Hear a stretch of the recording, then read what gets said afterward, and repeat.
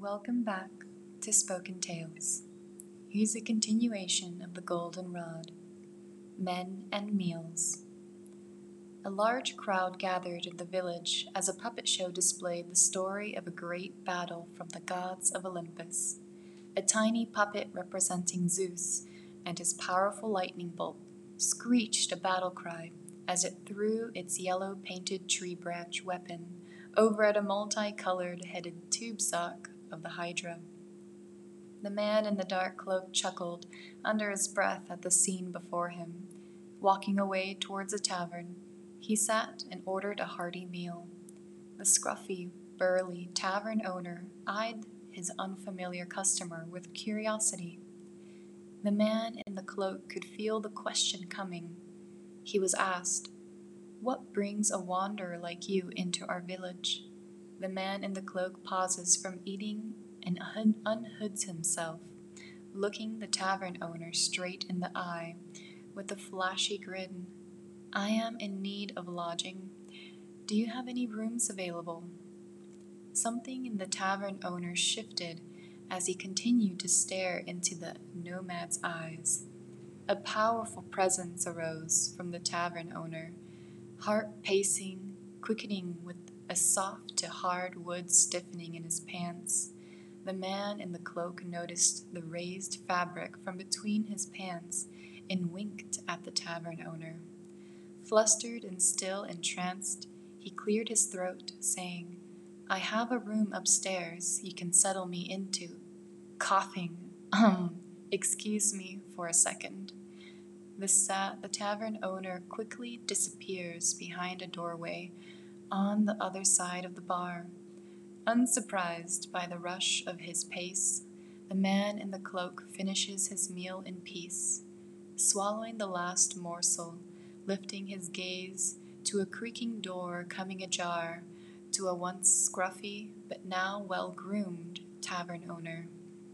He shyly apologizes for his sudden absence and curtly says, "You can have the far room upstairs. I'll grab your plate." The man in the cloak could see he was about to escape behind the doorway again. Quickly, he extends his hand at the tavern owner's shoulder and asks, "Can you bring up another plate of food in an hour?" Muscles under his hand tense and soften. Letting out, the tavern owner nods and grunts without turning around, disappearing behind the doorway. Walking upstairs to a quiet hallway, he opens a door at the end of the hall. Upon entering his room, he removes his cloak, the bright light of his rod illuminating and eliminating even the smallest of shadows at all corners. He closes his eyes with one hand on his hip and the other holding down his testicles. An energy forms from the center of his testicles, and it moves like a circuit up his spine and out the top of his head.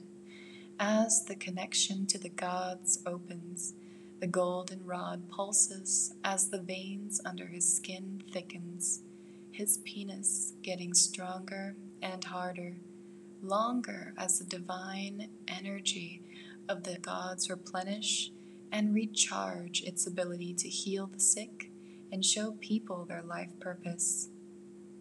The man without a cloak didn't keep track of time, for an hour had gone by, and in walked in the tavern owner.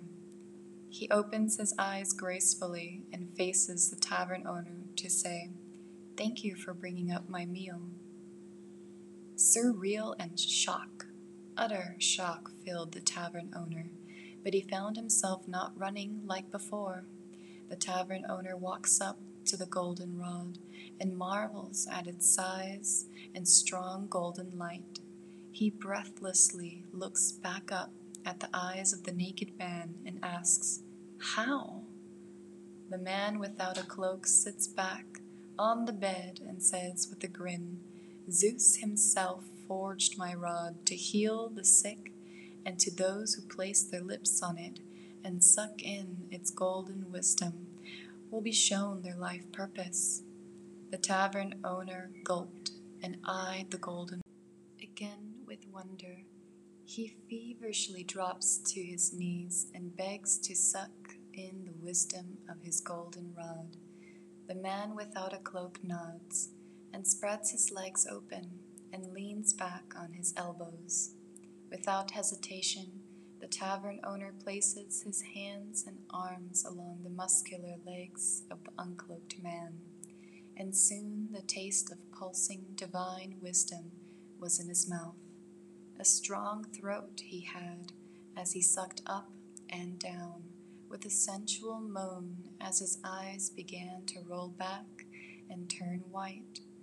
The man without a cloak noticed his white eyes and leaned up slightly and ran one hand through the smooth and washed head above his rod. He secretly envies the people who get to see visions of their heart's desire. The tavern owner blinks, and his eyes are back to normal. Removing his mouth from the rod, he smiles a big, toothy grin at the wall behind the man without a cloak.